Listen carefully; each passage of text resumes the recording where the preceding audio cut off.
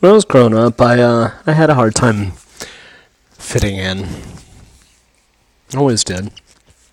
It was like it started at a young age too. When I was back in preschool, where I remember trying to remember being told it's nap time, and for the life of me, I couldn't sleep. So I would just roll over left and right, and the teacher would inevitably say, "Brian," that's my legal name, by the way, "just quit bugging the other kids. Go to sleep. Try to go to sleep. And if you can't, just quit bugging the other kids." What I would do is I'd just poke them. Just like, "You can't sleep, you can't sleep, you can't sleep." This little playful attitude and everything persisted. And remember being out in the, it was like kindergarten, and I'm playing swing, what was it, the tetherball. And all of a sudden, some big third grader comes up, and I'm wanting to play with somebody. And he comes up, and he goes, "You want to play?" And I'm just like, "Yeah." And he takes the ball, and he throws it as hard as he can at my face. I go flying on my ass, and boom. He's like, "But I don't want to play with you." And then he says something like that, and he walks off. And it's just like, I think that's the first time I really got to see how mean some kids can be and everything. And for me, it's just like, it didn't make sense, It's just, I could be in class and it didn't make a difference no matter what I would say. Inevitably, it would piss off some of the kids. So and that persisted throughout my entire life, too. So where I could just be in the wrong situation or the right situation, and inevitably somebody will find a way to be pissed off at me. It doesn't matter. Now, the whole time, throughout my life and everything, I was trying to figure out the world around me. Trying to figure out who I am, why I'm here, what's going on. Remember my mom and dad taking me, or my mom taking me to Sunday school on a regular basis, and then all of a sudden, by the time I was like able to question things and everything, I ended up finally, preventing it from happening. I just didn't find the use in it. It was just, sure, it was nice having, I don't know, there was nothing fun about it. It felt sterile, it felt fake, it felt contrived, it felt, and then it just, finally I ended up convincing my mom. It's just like, I'm just not getting anything out of it. I'm not enjoying it. I'm not, I'm tired after a week of school and everything, and I want to be home relaxing with you and Dad. And they just didn't really, actually I wanted to be out playing with my friends, the ones that I did have and everything, but all the while, I really had been actively trying to understand myself. I wasn't necessarily trying to understand the world. I was just trying to understand me. Why was it I was so fucking uncoordinated?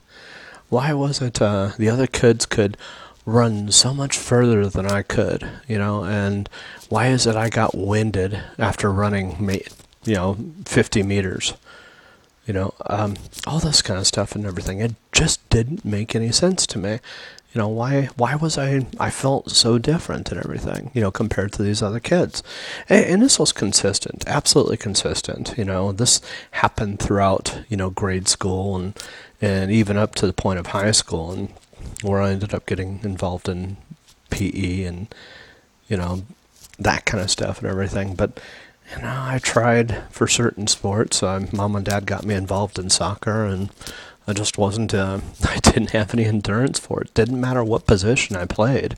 I found myself constantly winded as a result of it, so I just, I guess I was a big wimp is what it comes down to, and, I just, and I kept looking at the other kids saying, why is it you all, so many around me, seemed gifted, why is it, I'm consistently last when it comes down to running around that track.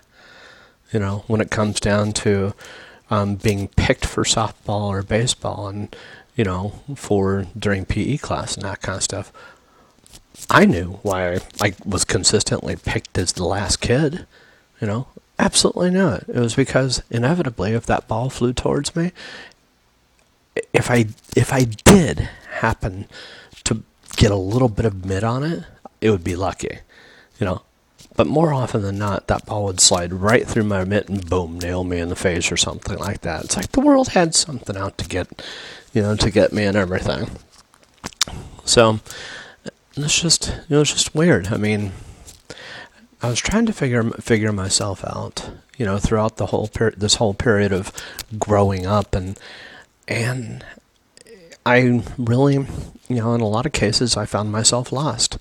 So what I ended up starting to do was actually starting to pay attention to those around me.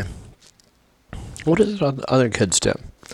Why is it, a kid that can run around the block on a consistent basis, or do extremely well with the track and field type events and everything? What is it they do? If I mock them, mimic them, do I pick up the same skills? And really what I started realizing, especially as I started getting older, didn't take that long, about 16, 17 years old, I started realizing, well, one of the first things I've got to do is diminish, in my mind, the amount of pain that I feel. I, in a literal sense, had to actually master my own body by more or less acting like the pain wasn't there, pushing myself through it.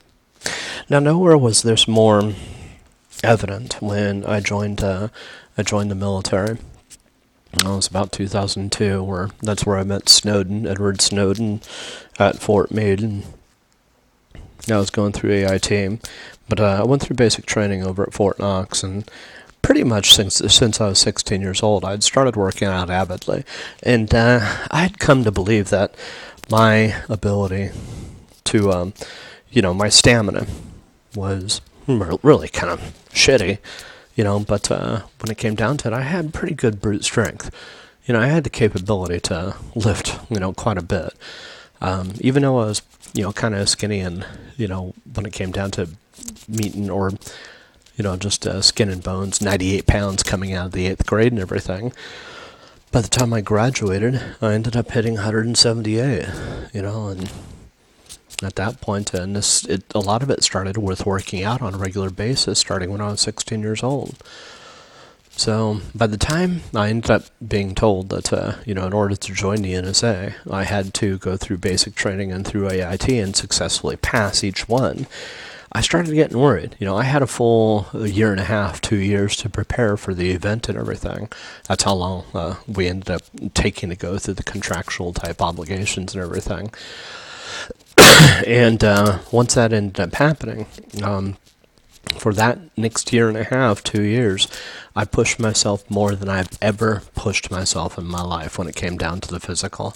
And it's the first time that I actually listened to my body and started paying attention to the unique aches and pains that my body was feeling, and I started pushing through it.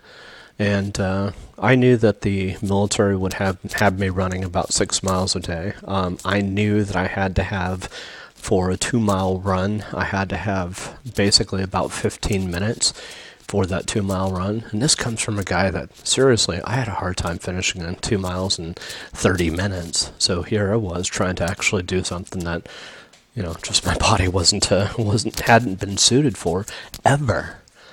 I had intense pains and everything that sent me spiraling and throwing up off to the side of the road and everything whenever I ended up doing running, or the side of the track and everything when I did running in high school.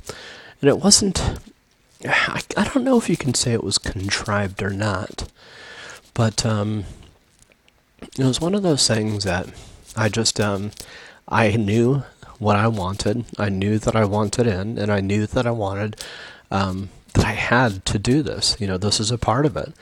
I myself, I had gotten past the point of thinking anything was impossible by this point already. And I had some weird experiences throughout my life. Remember one time my dad, giving me shit and everything about some of the things that basically the bullying and everything that happened. And one day he ends up getting on the mini bike. We had an 85 mini bike that I frickin' loved. I took it out to the field all the time, and I ended up racing the thing up and down the road at 40 miles an hour. Dirt road, mind you. But one day after I'd been bullied once too many times, I had been going up and down the street and everything with my skates, when the bullies had come at me, just making fun of me with my roller skates and everything that I loved. And my dad's just like, at first he's livid. He's just kind of pissed off that, that the kids should care at all about what it is I find fun. Then he ended up realizing his son needed thicker skin. And he ended up doing something that I consider pretty magnificent. Pretty weird, but it was wholly unexpected. So he goes, we're going to go for a ride. I'm just like, what? He goes, come out here, I'm going to pull you on the mini bike. I'm just like, oh, that's kind of cool. So we're going on the mini bike and everything, and I'm noticing he's increasing speed. And I'm just like going, okay, this isn't good. As we're driving down, or we're going down the road and everything, we start heading towards the park too. Now, my dad, he's got this thing gunned as fast as it can go, and I'm nervous. I've been nervous since 25 miles an hour and everything, but now he's got the thing going about 45 miles an hour, which is the absolute top range for this thing. I'm mortified because those skates, it's just like all it takes is hitting one rock and all of a sudden, boom, I'm spilling all over my ass, and all I'm seeing is just the potential for me, walk away with another fucking concussion like I had one time when I fell on the motorbike, the mini bike and everything.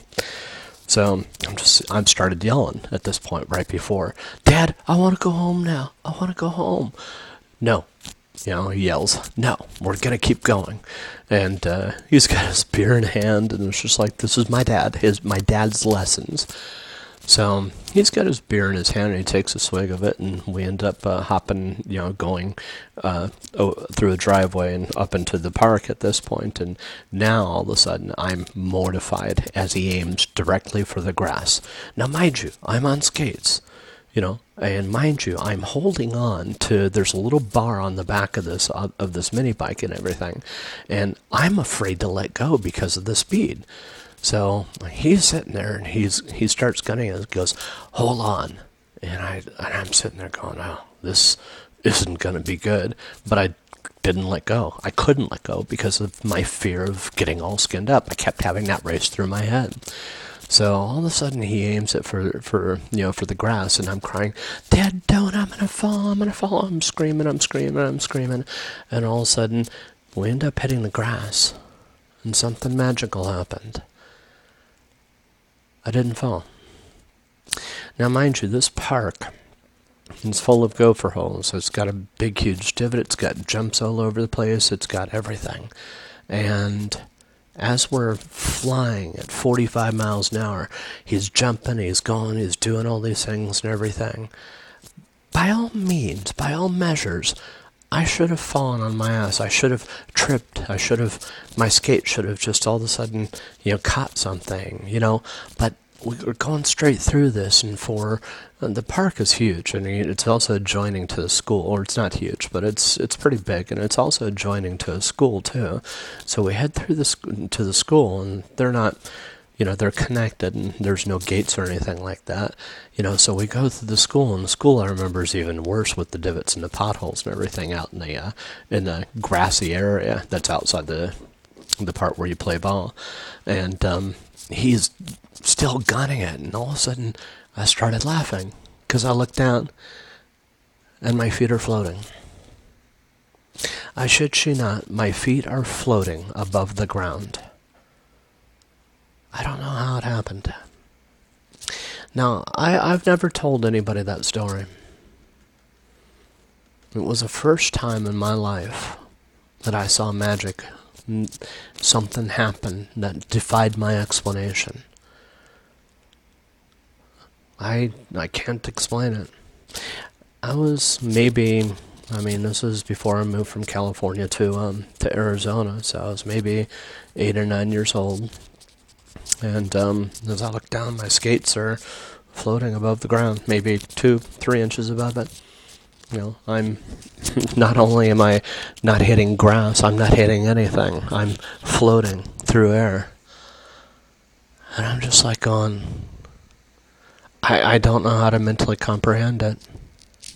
So, as my life proceeds and everything, as I get older, and we end up going back that day and everything, and I didn't know what to say to my dad. You know, I'd stopped crying by then. I'd gotten a weird sense of confidence that I couldn't explain. I was just, it's one of those things that I just didn't know. I didn't know and I didn't understand how it happened. Now, this isn't fantasy. This is real. You know, this isn't a lucid cue dream or anything like this. This is my real childhood. I never did wear the skates again, because I did think they were a little bit dorky outdoors and everything. Maybe I did listen to the kids too much. But I still went to the roller rink all I could. And even when I moved to Arizona and everything, I went to the roller rink there as well. I love skating around on the professional skates and everything. You know, the little cheesy ones and everything. My concern had always been getting caught by a rock. You know, but here I'd been taught, you know, an extraordinary lesson.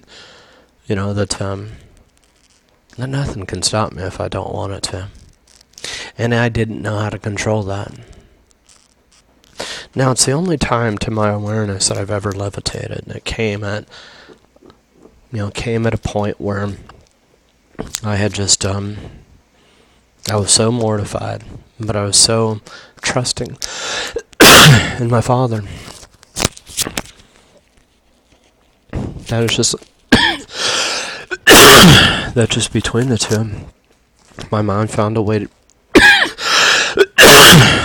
damn it, my mind found a way to mitigate the risk. Now, it did it in a way that didn't make sense. And, I don't know. I can't really explain. I mean, I can explain how it happened. It wasn't an illusion. You know, it's not that much different than what was documented in the Bible with Jesus and everything. Every human has the innate capability to be able to do it. It's just a matter of understanding, you know, that in that case, my fear, combined with my trust in my father, ended up ensuring that I was safe.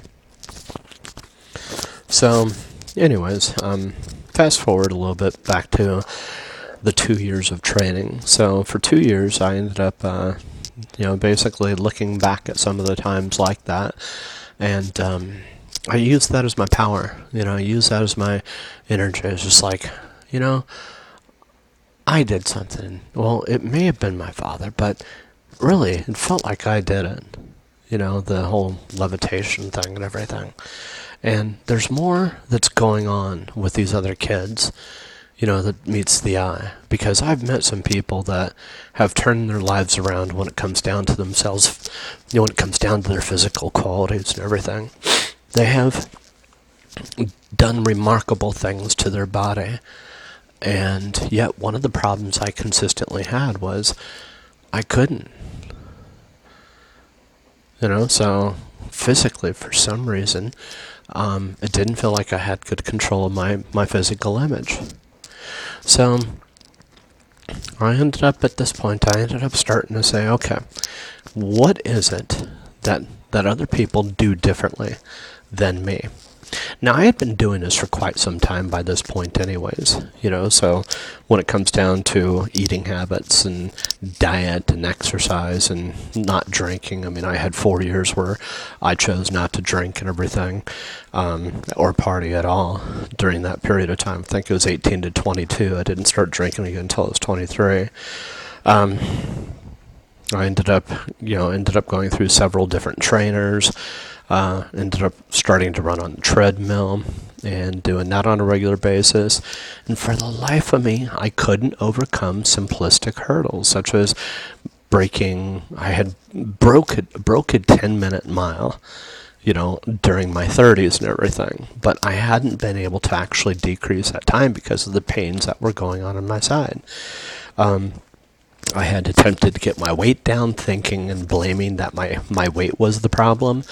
But I remember one time being dumbfounded when I saw some big burly dude. The guy was 350 pounds. He was a football player. He was working out at the gym that I was working at, and the guy was running basically it was about a 6-minute mile on the treadmill. Now, the treadmill was practically crushed, but I was just like, oh my God, this he could eat a house, and yet he's doing this, and not only that, but he's also doing it with barely breaking a sweat and everything. So I started realizing there's something, it's not a physical quality that's preventing me, from being able to achieve the things physically that I want to. It's a mental, it's a psychological thing. I kept blaming certain aspects of my health and everything. I wasn't asthmatic, I didn't have problems, I'm sure I had high triglycerides, but I can actually manage that through nutrition, but when it came down to it, there was no real psychological reasons why that was preventing me from being able to achieve the things that I wanted to. It just hurt. The pain was too fucking intense. So what I ended up doing for this first 2 years was basically pushing myself to the point of actually throwing up every fucking time. I would go I would wake up on a consistent basis at 6 o'clock in the morning, 5:30 in the morning, and I would make it a fact to actually run for an hour to 2 hours every day. And eventually I ended up getting that time to go down, and I got it to go down pretty rapidly. So by the time I ended up joining the military, I was already performing within the top 50% of the class, anyways. And I'm in a class full of kids. That's the cool thing too. Guys that are fresh out of high school, ones that are, doing, basically, the ones that I envied, straight out of, or that were back in high school and, that kind of stuff. I envied them, flat out envied them. And then all of a sudden here I was performing, in a lot of cases, better than them. And finally I ended up seeing this one kid through basic training. He reminded me of me. He was not the brightest kid in the world. And as he's doing sit-ups, somehow they let him in. They let him slip into, to the military and everything. In U.S. Army, you have 3 primary things that you have to do. So one's push-ups, one sit-ups, and the other one's the run times. And it's all based on, all correlated to your age and your weight, more or less heavily correlated to your age. So if you're a certain age, you should be performing at certain rates and everything. And they've got a mid-range, they've got a high range, and they've got a low range. And you've got point-based schedule system too. So you have a max amount of points that you can get for, it's called the PFT, or physical fitness testing, of 300 points. Now, I was scoring, when I initially went in, about 220. All I needed to score was 180 graduate basic training, so I had already been in the range of what was expected during basic training and everything. So that I was doing fine physically. It was just, the combat type stuff and everything. That's actually what I'd be educated on. And, so I ended up going through all this training and everything. And as I paid attention to one kid in particular who was literally at the bottom rungs and everything. He came in, and day one, the guy couldn't do a sit-up, not to save his life. Within 2 weeks, I had him doing 3. And by the time he graduated, he ended up doing, I think it was a bare minimum, 35, but he still graduated. I was pretty impressed with that. They managed to turn this kid around pretty quickly and everything, and gave him some confidence when it came down to his physical fitness. So, for me, going through all this and everything, seeing what I consider small miracles happen, just really kind of impressed me. It's just like, wow, that's kind of cool. I believed in myself and everything. And that's actually what already got me to that point of being able to do it. But it never in a million years did I think I would actually be outperforming things. I just thought I'd be able to do enough just to get by. Then that's when we ended up going to AIT, and this is going through the training that's joint training with the NSA type of influences and everything going on there. Well, I did something that completely went beyond what I expected to do. I ended up breaking 300 points on the PFT. Now, let's put this in perspective. About 200 people per platoon are enlisted, in each branch and everything. And that's all they allowed to go through the school at any given time. That's why I ended up waiting 2 years in order to be able to go through this as well. And with that said, they had a whole bunch of us that were, we kind of knew, it wasn't that hidden about everybody's, being, and nothing was ever said, mind you, about others being in the intelligence services or anything like that. But we still had the same expectations when it came down to our physical fitness, where if we scored 260 or above, we would get leniency. And what that meant was we can actually, we can choose our workout hours. If we got 300 or above, then at that point, not only could we choose our own working hours, but we could also eat what we wanted. And that was really interesting to me, is because here, they had the drill sergeants in the mess hall and everything, and to be able to eat what I wanted and everything, I didn't take advantage of it that much. Sure, I had a couple things that I were a little bit beyond expected, but the simple fact of the matter was, it was about 3 weeks into it over there. They ended up putting me in the fastest running group, and I had just busted 12:56 for a 2 mile, and I mean, we're talking, that's a 5.5. No, it's a little bit. It's about a 6.5 minute mile, and I couldn't believe it. I'm just like, holy fucking shit. And I think I ended up getting all the way down to 12:34. For 2 miles, and at that point I just whatever it was, I ended up getting it was like a perfect highest score that you could, I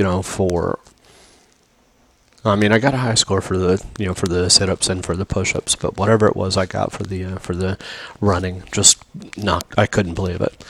And they had put me in this running group with the A guys, and I was in that group for a grand total of a week because the whole same pains that came back to me and everything, they shot to me the first 2 days. I ended up overcoming them psychologically. The first day it was I remember drill sergeant I can't remember his name. It's gonna kill me. Anyways, Bozeman was one of the other ones too, and I ended up dropping out of line real fast during the run, because they ran 13 miles a day basically. And as I ran off to the side, and mind you, the PFT, it's a scheduled thing. And it happens, I think it's like once a month or something like that. So by this point, when I'd been put into A, I hadn't been disallowed from going for the workouts and everything, or working out when I felt like it. But I fell out of line real quickly, ended up going off to the side, just throwing it throwing up, nothing. I mean, it's 4 o'clock in the morning. I've got nothing in my stomach at that point, nothing but bile. And I get back into line real fast as the drill sergeant comes out and goes, "Come on, Gregory, get your ass in line." And it was almost like a tough love with these guys, and I absolutely respected the guys, for what they did and everything. All of them. I actually have no drill sergeants that I have anything against. They were actually all things that you see in the movies and everything. Yeah, they can be hard asses. But really, when it comes down to it, they're people. They're there to help you be a better version of you. I knew that going in.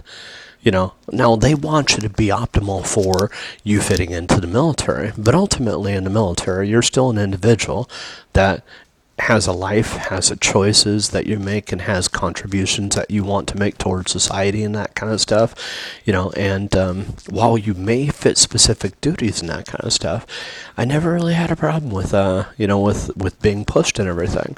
And the drill sergeant kind of laughed and everything, later, when I ended up coming back in line. He kind of admired me, for basically coming back to it. I was bound and intent now, to get that 300 once I saw that it was within the realms of possibility. And when I hit that, it was actually one of the proudest moments I've ever had in my life. Getting 300 on a PFT when, I mean, I'm thinking it's a measurable way, to basically say, hey, my running, my ability to be able to, do sit-ups and push-ups and all this kind of basic stuff and everything that I couldn't do back in high school for some reason, I'm kicking ass with. I'm not the same person I used to be. That was like my statement to myself. It's like, I'm changed. I'm profoundly different. I'm becoming something much different. So, fast forward to, to last couple weeks. Coming back here and seeing my father and my mom, helping them out around the house, it's actually been kind of nice. I came in, the house was a mess, and you could smell the dog pee and all that kind of stuff. And between the two, my brother and me, we've helped clean things up and everything. They had kind of let things go a little bit, and I'm at the point where I know, I've spent the last 6 years being homeless and everything, learning and teaching myself about confidence from a different perspective. The psychological confidence to know that I can do anything I want to. And know that I don't have to depend on people. And I just do because of the fact that it makes me feel good to be around people. It's like that military thing. When I started realizing I'm not that man that I was before, that not necessarily in best of health and all that kind of stuff. That transition period meant a lot to me. And I do. I have the U.S. Army and the NSA to thank for that. I mean, sincere, gracious appreciation for what they've helped me out with in my own life and everything. But then, somewhere along the way, I lost my way and I got a little beat up psychologically. Because my profession and everything, I just burned out on heavy. I got to working for a lot of jack-offs, people I just didn't like. I met and mingled and dealt with some of the richest people in the world, and I came to have a little disdain for society. One guy I thought I'd like in person and everything ended up being a total jackass, and I had absolutely no respect for the guy. Warren Buffett.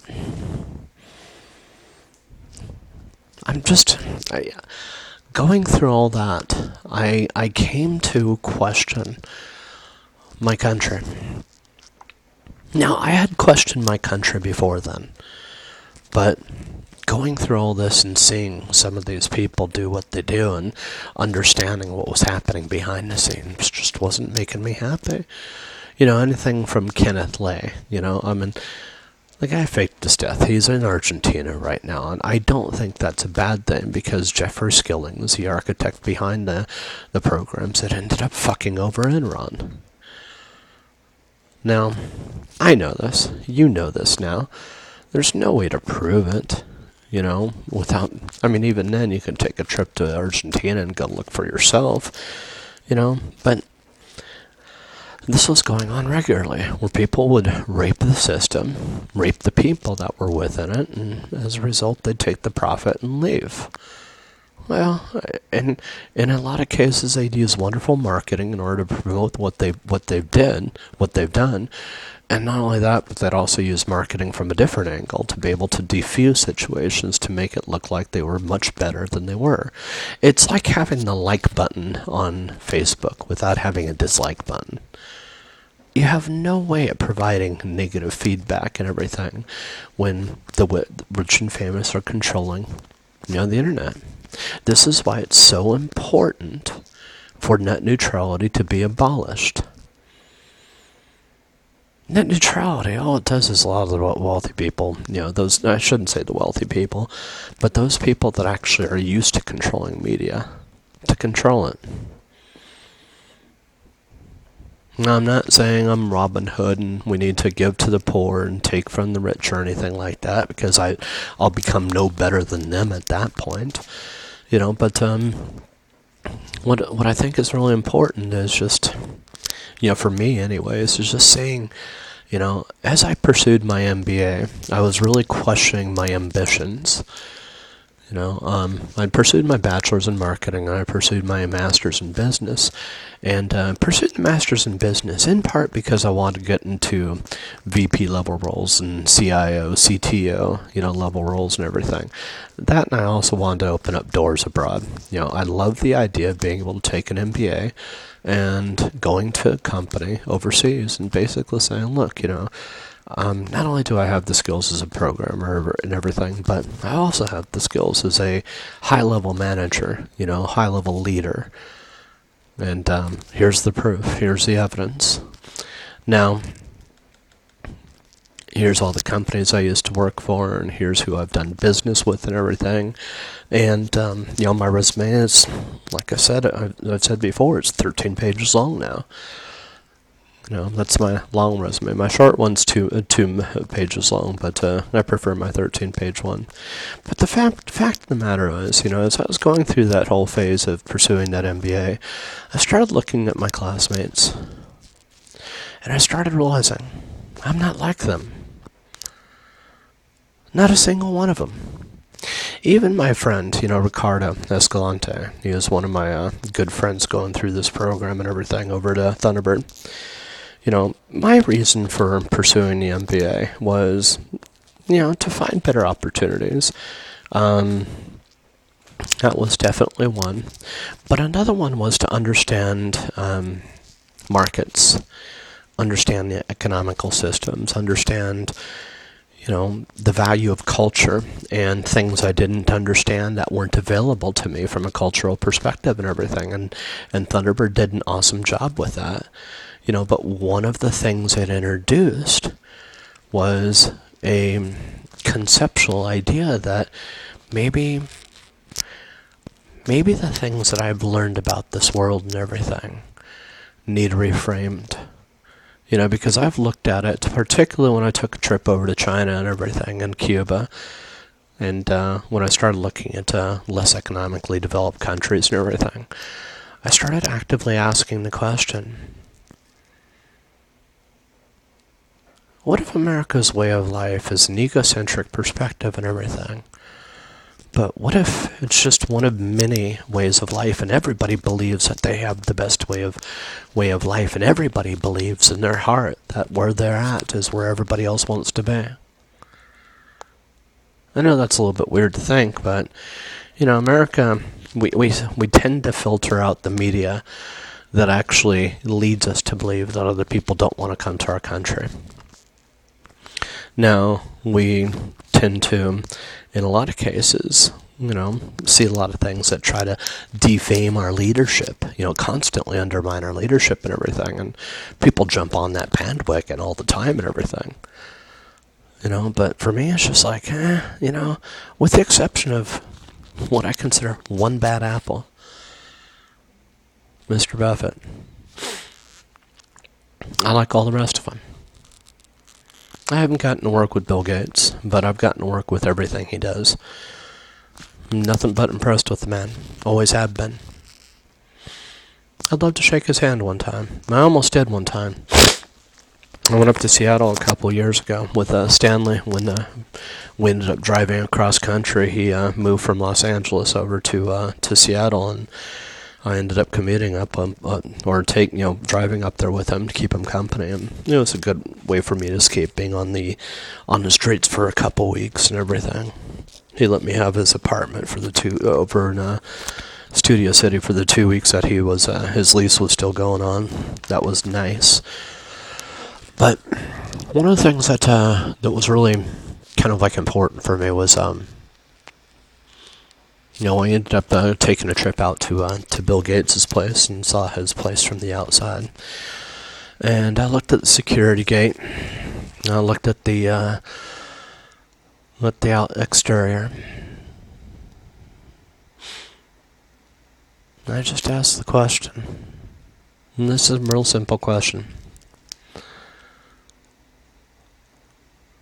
Why do people hide?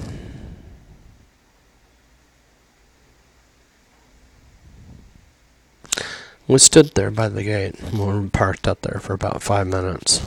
It was just like, well, you gonna do anything? I'm just like, looking at the gate. I'm just like going, if I was Bill Gates, and I've got this barricade out there, in the security system, and I've done my best to hide a lot of things that people see on the internet and everything about me. Would I want some random dude coming up, knocking on my door?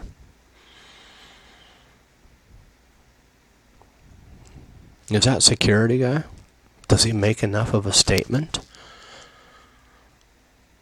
to those people? Does that door, massive door, that I've got protecting my building, my place of residence and everything, not make enough of a statement? So I thought about it briefly. And I thought about overcoming my own objections. And I just started thinking about things from his perspective. How many people go out and try the same thing on a regular basis? How many times? How many random people, random strangers, come up to him and say the same shit over and over again? I just started thinking, Stanley, let's go. That's what I told him. You're not going to do it? No. No, we've seen it. I've seen the front and everything. I'm going to respect the men's privacy. I really want to. Without hesitation, I really want to. But if anything, I learned a lesson in the past. When I ended up walking up to Jamie Lee Curtis while I saw her over at the airport over in Maui. Her security guard jumped right in front of me that fast. Miss Curtis doesn't want to see people right now. I'm like, oh, okay. It felt a little bit embarrassing, to be honest. So I just turned around, walked over to my ex-wife, who it was our first, it was our honeymoon. I thought I'd just like to go over and shake her hand because I just loved her in every movie that she's been in, Trading Places and True Lies, and movies go back even before then. Same thing for Bill Gates. So, in any case, I have had this in the last couple of years and everything, a transition that's been happening of my own mind. Confidence. I mean, I've been to some of the literally the most dangerous countries in the world. Slept in police stations and bomberos, fire departments and everything all throughout Central America. Ended up getting put up by the military over in Honduras. Talked to and had some CIA spooks over at Tegucigalpa. They ended up bringing me a couple bags of food and everything. They knew who I was. They knew perfectly well who I was, and they knew why I was down there. And I remember the sad look that the girl had in her eyes, too. 3 of them came out when I went to the State Department there, to the embassy. And they're just like, well, we understand, you're just, I ended up going to the embassy because of, I was having some problems with my passport, as in it had been stolen. But I realized throughout the process and everything that, I can make it through anything. And not only that, but the whole concept and personal identification of Q is as a mortal, as Brian. I didn't have answers for when I floated. Flat out didn't have answers. I didn't know why. I hadn't identified myself like a person might identify themselves with somebody listed in the Bible or something like that. I didn't see the similarities.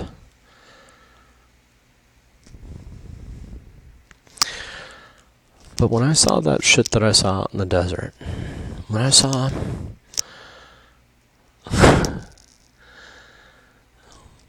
terrain start changing, different places that I'd go to, and people's attitudes and personalities completely change. When I saw, it just comes down to it's a transition. It's not that less personally meaningful, than being able to break the 300 for the APFT, Advanced Physical Fitness Training. So, a couple weeks ago when I got up here, my mom, one of the first things she said was, take it easy on your father with the Q thing. I made it clear to my mom, the Q thing isn't a thing. It's who I am. It's identity. It's just me. If he takes issue with it, that's his problem. So, since he's been back, he's certainly had a couple times he's taken issue with it, and I refused to answer. It's kind of funny. He'll go, Brian. God damn it, Q. So I'd answer, yes, Dad. Can you do this? And it's just like, so he's starting to get used to it. My mom actually made the comment today. I kind of laughed. She goes, I heard your father call you Q. And I said, yeah, it's like programming. You guys are teachable. You're learnable. It's kind of funny. So, Q is just an identity. It's transition in a state of mind. It's a more powerful form of me. It's still the same mind, still the same being, just a different status. And I just realized this as I'm going through and doing the same thing I did yesterday with the Grand Theft Auto modifications. I've got something called OpenIV, and it's a tool that what happens is Grand Theft Auto, when it loads up, it has these files that it depends on called RPF files. And the RPF files contain the texture, contain the data, they contain the 3D maps, and they contain all the imagery and everything for it. Well, this is just Grand Theft Auto out of the box. And I'm starting to look through it, and as I'm looking through it, I'm realizing that a lot of this appears like it's hacked. This doesn't appear like a game per se as much as it does. It looks like somebody has hacked this together. And I'm talking about the original stuff, too. And I'm just actually, wondering about the design origin of this thing. Is it really a game? Or is it just basically somebody doing an interpretation of information and they're ordering it in a way that actually makes sense to them. But that order itself may not necessarily be the only order there is.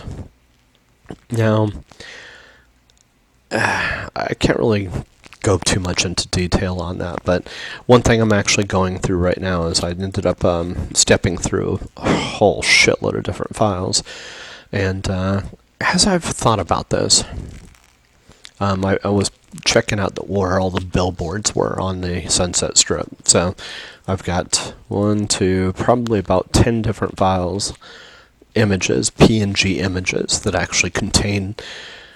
Each one of them has, 8 different billboards on each one. And the resolution on this is 2048 by 1024. So the resolution for each billboard is 1024. It's 2048 by 2048. So the resolution for each billboard is 1024 by 512.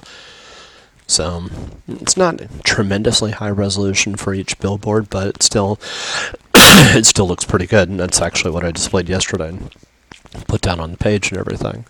So as I've been thinking about this, I've been thinking about this from a Q perspective. Now, let's say, the world itself deviated back in World War II. So where Nazi Germany and America, we both got into a battle, a war of wills, if you will, about when it comes down to the pursuit of the whole concept of kind of like Captain America. Now, I don't know if you know this, but Captain America is actually based on real events that happened during World War II, where human testing was actually occurring, and on a regular basis, this is occurring because the same kind of testing was happening with Germany, and there was a war not just for armaments and everything, but for the advancement of the physical human body in order to basically allow us to compete with them.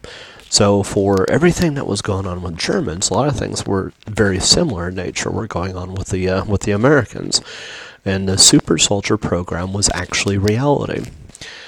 Well, so in this reality, it's my belief that among the reasons that we have so many superhero movies and TV shows and all that shit is a split in reality actually happened. The creation of an alternate timeline, an alternate world, and potential set of worlds and everything was created based on the continued war between two different countries and everything, and this, super soldier type stuff and everything, and the creation of real world based superheroes and everything. Well, eventually it started veering back towards the primary timeline, our timeline, and my timeline, I should say, and eventually it came to our world via entertainment sources. So what we were seeing was information and ideas and concepts and everything that were very real in these opposing worlds and everything. But for us, it came to us, and most of us thought that was just fiction. It was just entertainment. It wasn't real, not knowing that how time worked and what Einstein presented literally caused a split or rupture, a threading, a branching of time, if you will, back during World War II, somewhere in there. Now,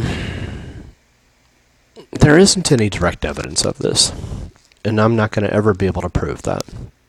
But what I can do is actually start saying, okay, so rather than being the victim of another split like that, instead basically start taking this and, realistically look at this and start planning for an alternate reality. So that's actually what's, creating the catalyst, for me actually doing this Grand Theft Auto modification and everything. I've been actively thinking, okay, let's say my reality, is going to remain relatively unchanged. We're going to get media from alternate sources and everything from the alternate timelines, but if I actually start envisioning this other world, not just from a what if, purely self-indulgent, I don't know, what's the best word for it? Perverted perspective. Now, instead think about this from a perspective of everything that I'm thinking of is perfectly normal in this other world. So in much the same way, if we were to visit a superhero's world or something like that, with Captain America and Iron Man and Spider-Man and all this other kind of shit, all that stuff's happening on a regular basis, and all that's perfectly normal. If we were to visit this other world, it would be perverted, sexually perverted. From our perspective, it would be sexually perverted. From their perspective, it would be perfectly normal. They'd be sitting there going, my God, you guys are all fucking prudes. You know? And one of the key figureheads I have in this is a woman by the name of Miley Cyrus. The girl loves being fucking naked. You know, she's constantly having people take photos of her. You know, and not only that, but she's also, you know, how many times she's been not necessarily caught paying. She's just like taking a link wherever she wants to, and she has somebody taking a camera out, and she's, you know, doing some kind of, you know, gesture with her mouth and everything. Well, this is the kind of world that a girl like that can hail from. You know, literally, it's just like, that's the reason she is who she is. You know, it's not that, that she's perverted, you know, she's acting like this is normal for her reality. Well, all the things that we have for, you know, for porn would also come from that world too, or I shouldn't say everything. A lot of things that we have for porn would also come from this other world too. You know, so anytime you see, you know, people having sex on the internet or something like that, all this material would be coming from that world. So, you know, that's the whole thing, is with so much information that's coming out, you know, what if that's actually resting on my mind is, what if we start intentionally master planning reality?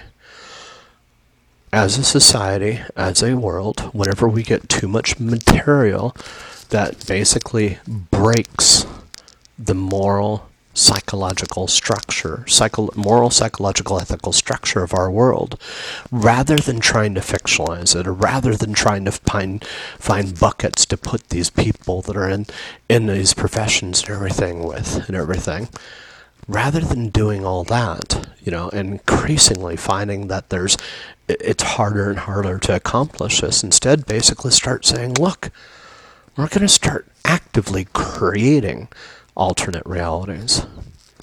We're going to start actively identifying them as such. I mean, fuck, I'm taking GTA, you know, and I'm literally mapping out, you know, hey, what would an ad look like? You know, so in one of the ads, I just found a wonderful picture of Miley herself, and she's got this really, I'm trying to think of an ad to come up with, but she's standing basically stark naked in a robot-like stance and everything, looking up at the sky, and I've got the perfect billboard to put her on. Now I'm just trying to figure out how to actually put, you know, what ad to put that in, you know. So what kind of ad, you know, can you have? And she looks really, you know, kind of awesome in this photo. You know, she's stark naked. She's got all this decoration that's on her. You know, it's very attractive in my opinion. You know, she's got a little, you know, pink hair. She's got some weird stuff on, you know, on her legs, like brick on her legs and everything. It's an artsy pose, you know, and this is actually what I'm trying to do, is just basically say, look, you know, take a world and try to actually make it, you know, just be okay with it being perverted, you know, but also making sure that I put in, you know, the elements of making sure that I retain class with the advertisements and that kind of stuff. You know, because if you look at Grand Theft Auto out of the box, I mean, the advertisements in it are, I mean, so Ellen's Liquor Lover, that's one. I'm going to look at some of the others here. I'm flying through the city real quick. Space Monkey 3D. I mean, okay, they're okay. There's a, I'm going to keep this because I like the name of it. but it's the name of the liquor store is called Liquor Hole. I mean, it's funny, it's lewd, and I think it's definitely something that needs to be retained because it does look older inside the game. So I'm going to retain it just for posterity's sake. But here's another ad. Tits from Jakarta, ass from Somalia, implant outsourced, nothing can go wrong. It's a TV show. Another one, prison bitches, break out before they break you in. You know, and the ads here are just, that's already in the game and everything, are just, they're, I don't know, kind of like dull. They're lifeless. They're, I mean, sure, they breathe a little life into this whole, world and everything, but for the most part, they're so two-dimensional. So, here's another one. Okay, so name of the company is Kaka, and it's got a girl she's dressed and everything. She's got something around her neck, and it says "Cherish It." Okay. Name of the show is Fame or Shame. That's on another one. Douche Gold. It's Let It Rain. It's an inference to, if you're not familiar with the golden showers.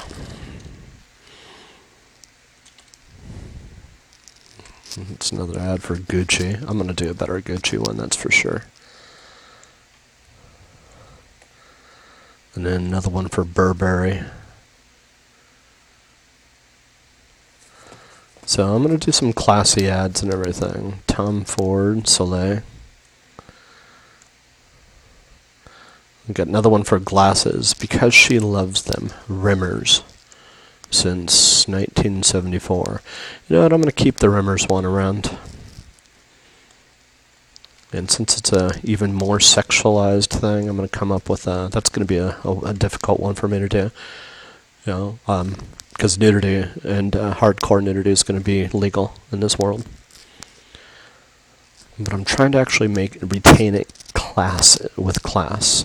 So here's the thing. In our world, hardcore nudity and sex and that kind of stuff is classless. But in their world, it's fine. But there's also the line between lewd versus nude. So I'm going to try and find that line. Yeah, here's an older show. Back with all new casts of even more real C apostrophe or C pound or like the asterisk NTS real cunts of suburbia. See, these are going to be like All in the Family type things that might have aired in the 70s, but now, this is like the 2000s, and we're going to make it a completely different world. That's my goal here. Let's come up with different signs and everything, but in this time, let's just say this is 1970s when all this first happened. The erotic dream every woman longs for, chains of intimacy, the U-bend of intimacy, the plug of intimacy. So let's just say this is 1970s era type ads and everything. Now I'm going to have it with a time that's, here's another ad, Smell the Part. It's got a guy with just basically a big, huge ball sack in his underwear. And it says, Bull Chic, it's a cologne. So that's what I'm trying to come up with, is crafty ads that show the progress of society that's happened in this world and everything without making it our world. A deviant society that's basically far, far, far more sexual. So sexuality is what happens there. Serious cougar, the hunt is on. It's got some lady she's in her old stripper outfit, but she's in her 70s, and her boobs are hanging down to the ground. So that's my goal. It's to make all this, get away from that classless stuff and get more into a classy type atmosphere. Like I said, it's just like this is an exercise in imagination. How to do this? So what I've got so far, the Epsilon program. I'm going to change this one to the Scientology building. Scientology introduced me to some stuff and everything. I'm not saying I prefer them, but I like them better than... At least they somewhat admit they're a cult. And they're okay with that. Max Rinda, that's the one I talked about yesterday. And then Animal Kingdom. New season. Oh, this must be one of the add-ons somebody made. So, my goal is just basically, this is not our LA. This is a separate version of Los Angeles. It's separate and distinct. Something happened historically. Let's just say that historical deviation was Playboy. Somewhere back there, Playboy became so profoundly affecting, and then all of a sudden caused the complete disruption. And some people of the more puritanical mindset and everything ended up staying in this reality. And this other reality I'm creating, it's like the superhero reality. It exists, it's real, it's out there, I'm playing with it, I'm constantly interacting with it and everything. So I don't need the approval, state-mandated approval and everything to say that it exists, and, I don't need scientific, consensus to basically say alternate realities are real, because I see it. I'm playing in it. I'm interacting with it. It is an alternate reality that I'm fully manipulating, so whether or not you say it's real or not, or collectively agree that it exists, doesn't make a shit of difference. The fact is, for me, it is fact. I'm playing it on a regular basis, and I'm creating ads for it, and I've got my first wonderful ad here, American Apparel Tops. I fixed the text on it, and it just didn't show through. Damn it. It's not going to be a perfect endeavor. But in any case, as Q, this is what I imagine Q is. This is where I imagine it all starting. I'm in a world where I'm emerging from my mortality. Learning to control a completely different world. And have total control over basically everything in it. The media, the intelligence, the AI of the systems, the three-dimensional models, the behavior, to a certain extent. I'm going to change the bean machine to Starbucks because Starbucks is definitely a name that's going to be across. I gotta be able to go to my Starbucks when I go to this place. Just to hang out on that corner too, as a matter of fact, and see some of the shit that goes on. Because it's got a wonderful patio to it. So I gotta figure out how to get rid of the trash can that's right there, though. That trash can needs to go in the back. And they've got one right there. So, in any case, yeah. The transition, I suppose, is becoming somebody new.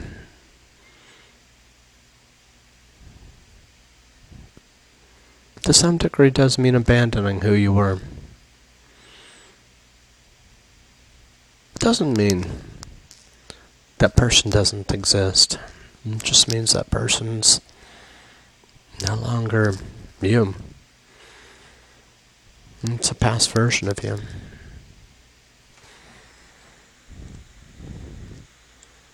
Got some lady running through the alley naked. That's funny.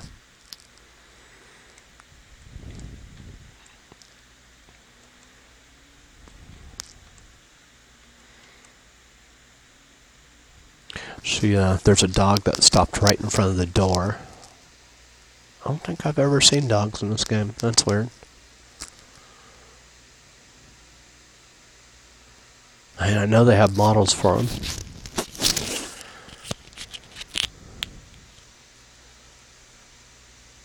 But now she's standing right in front of the door too.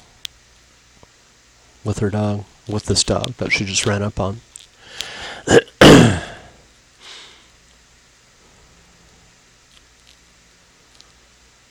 So yeah, I'm trying to figure out what to do with that ad though.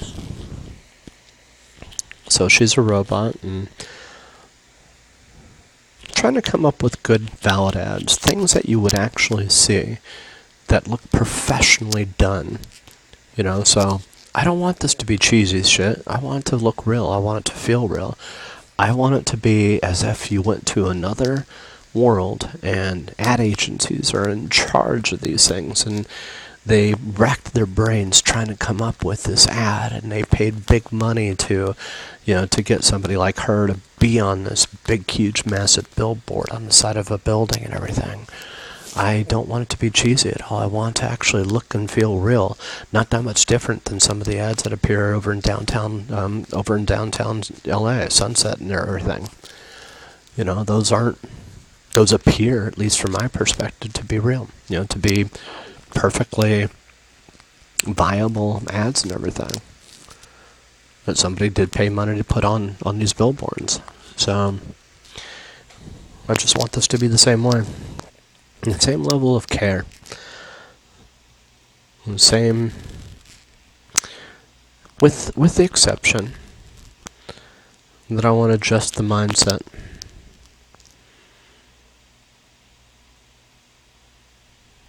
Away from, I shouldn't say away, towards a more classy, sophisticated,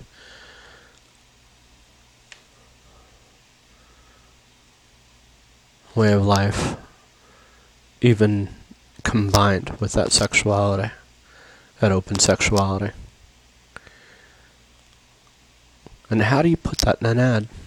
Because that's actually the chief key, is making sure that that whole cultural perspective is reinforced through the media.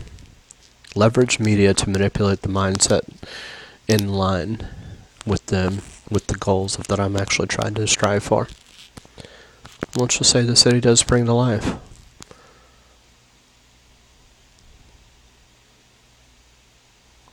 I want it to be something I can actually go to and not feel sickened by. Or I can actually maybe learn something new.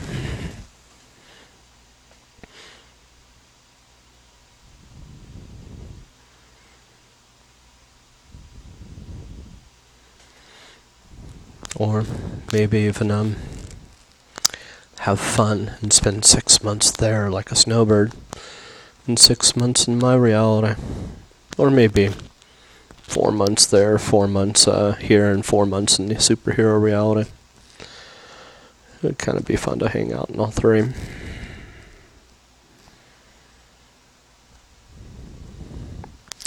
So, in any case, she was just standing there. Cigars piped down. So, one last thing was the game that I'm working on, the other one, Stiletto Susie. It's I have decided to actually leverage the some of the content from this. I'm going to be redoing some of the storefronts and everything. And I already found a location for Righties, the bar. And it's got, the name of the place is called Ellen's Liquor Lover. And I'm going to change the name of the place to Righties. Probably. I don't know. I'm probably going to find a seedier section of town or something like that.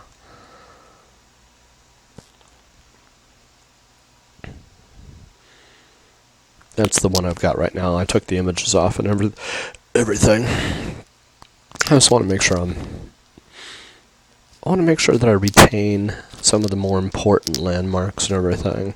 For instance, the Wax Museum, and then instead of the Ripley's, believe it or not, they have something called Bishop's. What the fuck? WTF. I think that's like, you know, to have these landmarks are, you gotta make sure they stay there. Now, I'm also gonna have, I'm not going to change all the signs from Hollywood, or from Vinewood, which was what it was named previously, to Hollywood. I'm going to leave some signs in place. Probably not a whole lot, but a couple of them, because I do want, you know, I like the idea is, let's say people, you know, are living in this world and everything, and they see a couple Vinewood signs. I want them to question the lore. I want them to actually, you know, question where their world came from. You know, why is it there's some things with Vinewood, you know, and can they actually find history for it and everything? Vinewood. Oh, okay, so what I'm going to do is change this one here, so it's Vinewood, Blarney's World of Awesome. I'm going to change that to, well, it's right across the street from the theater. Yeah, gonna change it to something. Not, I'm gonna change. Yeah, how am I gonna do this? Because that one's actually got some. It's got the lighting up front too. It's got this fluorescent lighting in front. It's gonna be fun to change. So, like I said, I'm just talking about ideas and everything. My brother had a wonderful idea for a commercial today. I told him what I'm doing, and he actually ended up pointing me to this one device. I loved it. And at this point, I got totally sidetracked today looking through videos, and I ended up going down the route of music videos.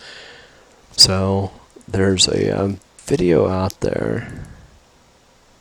Music video, it's ads for. Now this game itself has different TV channels on it, and I can actually enhance those. I can also put websites in here too. So I already changed one website over, but got the capability to be able to alter the content that's on there. So there's one. Need fun band commercial. Which one's the commercial? Cartoons, videos.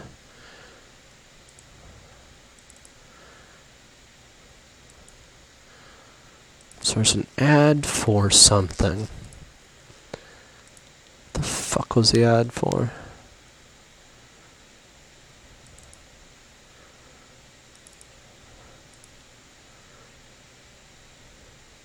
Yeah. It was for this one weird device that looks like you're... Oh, is it here? No, that's not it. It looks like you're... It's by the same guys that make the shaking thing that you...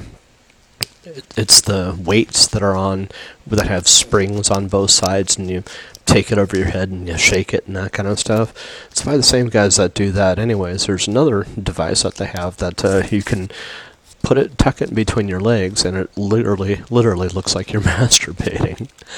It's a real device. That's actually what I learned. He sent me the commercial, and I'm just like, I'm cracking the fuck up about it.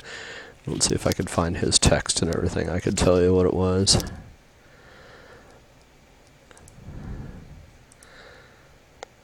It's called the Tug. The Tug.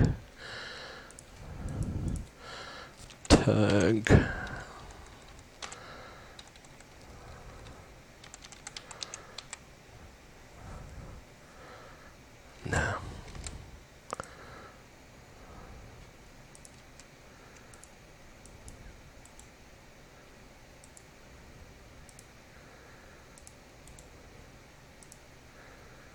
See.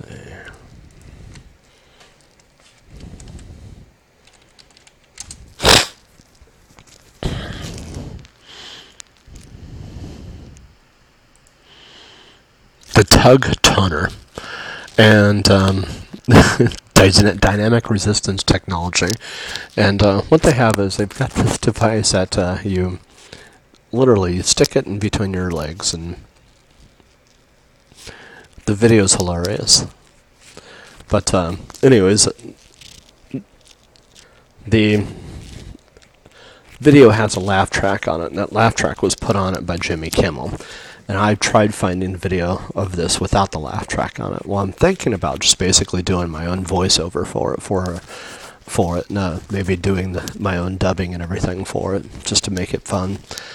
But the device is perfect, for this world. It's just like, you're mutually masturbating somebody else when you're working out and everything. That's part of it. It's just a fucking hilarious device and everything.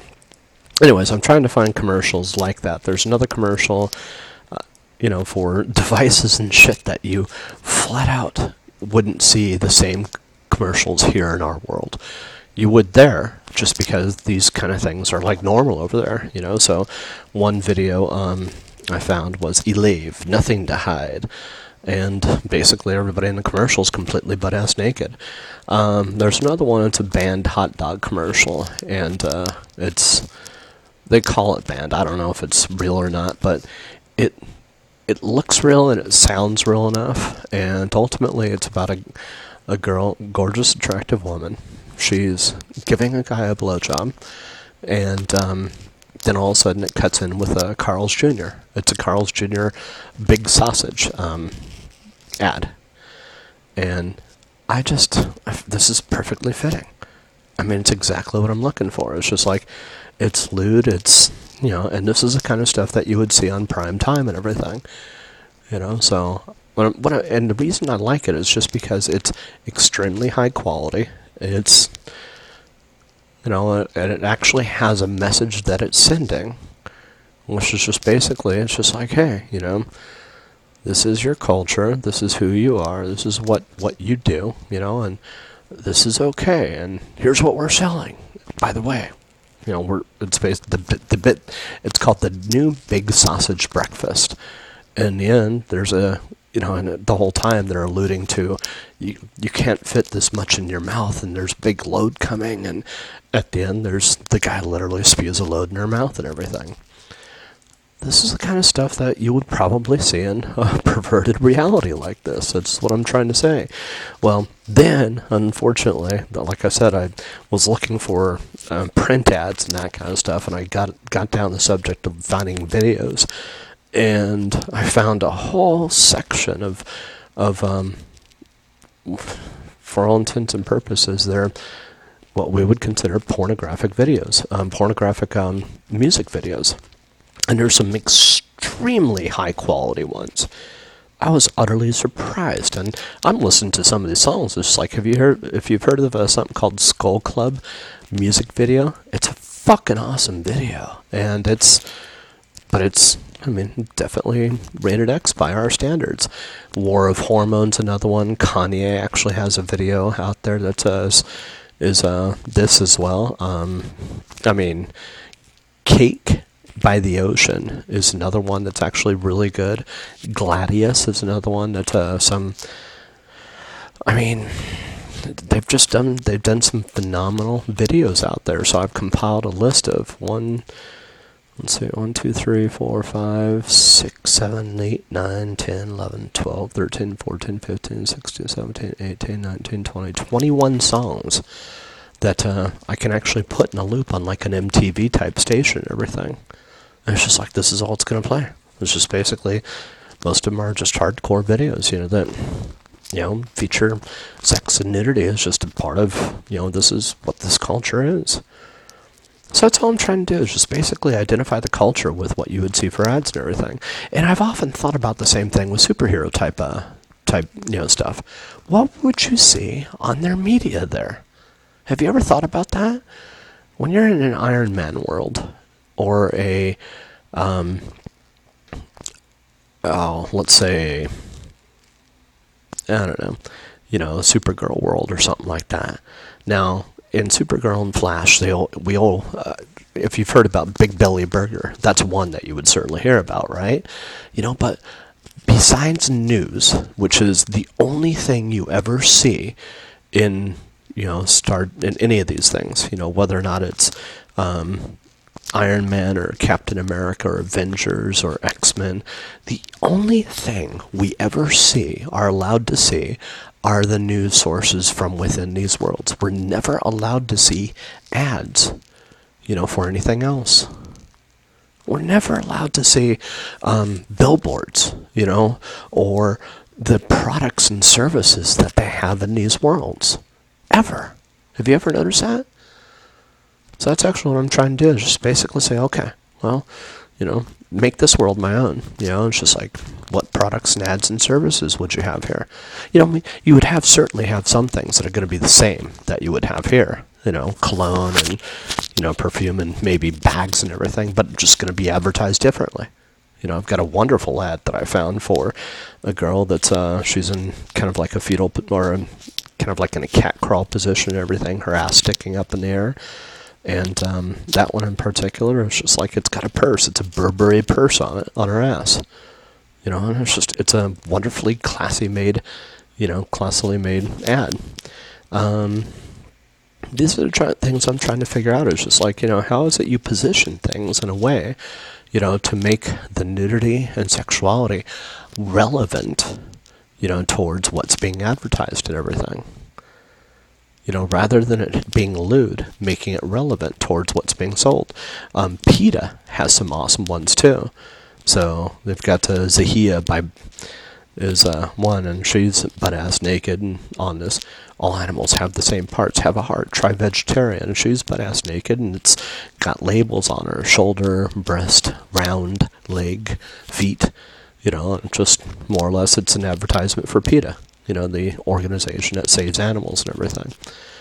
It's a wonderful, wonderfully translative ad that I can take directly from our world and put into their world directly. But most ads aren't going to have that kind of transition. So I'm just like sitting there going, okay, what else can I actually do? It's kind of like a thought experiment. It's hard, hard thinking like this. What kind of ads do they have? What do they do in there? I know what they do, sex and nudity. It's what I'm making up is what's norm. I know the history behind the deviants. But how to actually make it so where the ads are more sophisticated now. They're more, like, here's one from Stuart Weitzman. It's got 3 completely naked girls wearing shoes alone. They're selling the shoes. They're all in some kind of stance. It looks classy. It's black and white ad, and it's perfect, absolutely perfect. I don't know where I'm going to put it yet, but it's an ad that I found for that was, here in our world. Well, there's a mall. I'm going to go to that mall right now inside the game with a whole bunch of high upscale stores and everything in it. And if I can find a tall ad, crock-a-hop.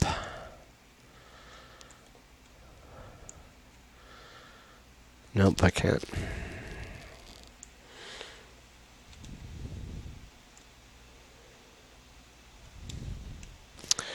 So there's no obvious place for this to go yet. Val de Grace. But that's I gotta redo that sign too. It's a Vinewood sign again.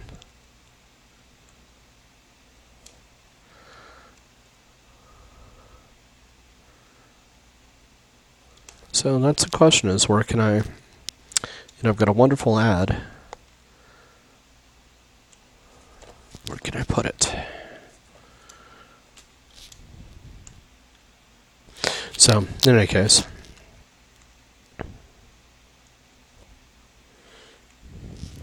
that's what I'm doing. So, thank you for listening.